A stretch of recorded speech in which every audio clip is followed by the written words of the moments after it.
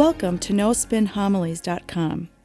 I invite you to join me to reflect upon the homilies of Father Dan.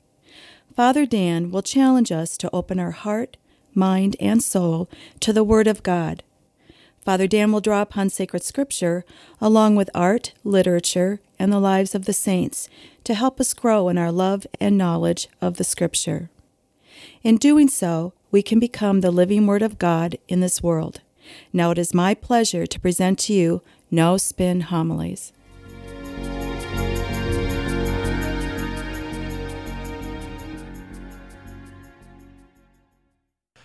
This weekend we are coming to the end of reading from Matthew's Gospel, as well as the end of our liturgical year. Now, for the past few weeks, we have been hearing parables about the end times. Today we have the parable of the landowner that leaves his servants behind, and we see what the servants do while they wait for their master to come back. Remember last week, the parable of the bridesmaids? The wise bridesmaids and the foolish ones, how they waited for their groom to come? Well, this week has a different spin, but the same thing, waiting. It's a different take on the theme of waiting. It's the classic parable of the owner and the talents. Now, the owner goes off, we hear, on a journey, and he gives the servants different sums of money. To one he gives 5 talents, one 2, and the other one 1. Now, these talents we're not quite sure if they're gold or silver. If they're silver, they're worth, in today's terms, maybe around $1,000. And so it was a fair amount of money that this owner was giving his servants. Now, we hear that the first servant, who has 5, completely invests everything that he has. And in doing so, he hits it big. He doubles his return on his investment. Likewise, the second servant, he also invests the money completely, and he also doubles his investment. But we hear about this third servant.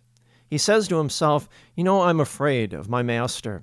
He's demanding, and if I play this money and I invest it, I might lose it. In that case, the master would be very mad at me. Well, I'll play it safe. I'll bury it. And when he comes back, I will give him exactly what he gave me. So the master does come back. It said, the first servant came and said to the master, Master, you gave me 5 talents. See how I have made 5 more. His master said to him, Well done, my good and faithful servant. Since you were faithful in small matters, I will give you great responsibilities. Come, share your master's joy. The second servant does the same. He greets his master with doubling his investment. Instead of 2, he has now 4 coins. The master greets him well. He says, Well done, my good and faithful servant. Share my master's joy. Then we have that last servant. He gives this pathetic excuse of burying the talent. The master has nothing but contempt for this servant. Notice what he says to him. You wicked and you lazy servant. And then he orders him to be kicked out, thrown out of the house. He loses his job. It seems like this is a harsh story. It makes us feel a little uncomfortable. Now we know God is this master, and we are servants, in whom treasure has been entrusted to us. And so what are we to make of this story? Well, it's a story that tells us about a powerful spiritual truth. It's called the law of the gift. The law of the gift is one in which your faith will increase by the very measure in which you invest it, by sharing it and living it out in service to God and others in this world. This is a central theme seen throughout the entire Bible, the Old Testament and the New Testament. Your faith will increase by the very measure in which you invest it and live it out. Now, it may seem counterintuitive. At first instinct, we cling to our faith, don't we? We protect it. But if we do that, our faith diminishes. In the act of sharing or living out our faith, that's when our faith increases. See, that's why Jesus gives us this economic example that we are all familiar with. All of us have some money saved up, and so what do we do with that? Well, we risk investing it in order for that money to grow. We invested in things like stocks and bonds and mutual funds. We know if we hide our savings under the proverbial mattress, it won't grow. Worse yet, its value will diminish over time. And so Jesus is taking a basic economic principle that we all know, and he's applying it to the spiritual life. We have to invest in our faith, live it out. How do we invest in our faith? Praying every day, going to Mass every week, engaging in a lifestyle of stewardship, lifelong faith formation. See, those are ways in which we invest in our faith. We're engaging it. Then our faith will grow. Just like the servants grew their investments, so will we grow in our faith. The worst thing that you could do is not invest in your faith, not invest in prayer, coming to Mass, lifelong faith formation. And so this parable is about the law of the gift. Now let's make it more specific, more of a focus, because I think these talents are about something very definitive. Go to 2 Corinthians chapter 4, verse 7. Paul says, "We hold a treasure in the earthen vessels." Well, what are those earthen vessels? Our bodies. And in our bodies, the treasure we hold is our faith in Jesus Christ. And see, that's the treasure that will lead us to eternal life. We have been entrusted by our Master, Jesus Christ, with this treasure. All of us, baptized people, are entrusted with the treasure of our Christian faith. This deep belief in our God of love, this deep belief on Jesus Christ and his resurrection from the dead, this belief that we can be drawn into God's own life. See, this is our faith, and this is our treasure. And so it begs the question, what do we do with this faith now that our Master has gone away? What do we do in these in-between times? Well, the clear implication is, do you want your faith to grow? If yes, then invest it. Live it out. Do you want your faith to diminish, even disappear? Then bury it. Bury it. Don't invest it. Don't live it out. Bury it. The person that buries their faith has the attitude of, I'll practice my faith when I feel like it, how I feel like it, wherever I feel like it. Well, what will happen to that faith? Well, eventually it'll fade away. And here's the strange paradox. We have to invest our faith in order for our faith to grow. How do we invest it? We share our prayers with others. We share our prosperity for our faith community. We share our skills and abilities to make sure our church is continuing to be vibrant and alive. See, that's how your faith increases.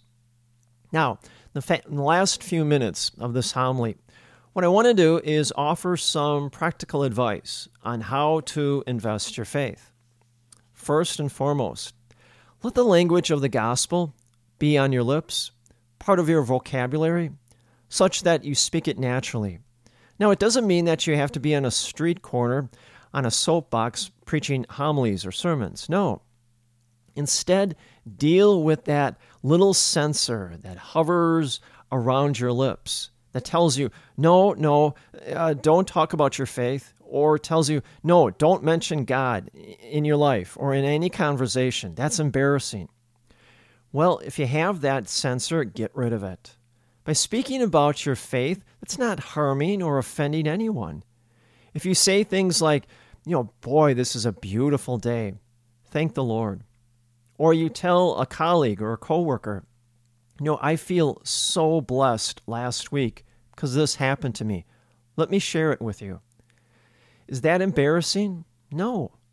People might look at you in a funny way, but so what? This is one way of investing in your faith. Another way, wear some sign of faith on yourself.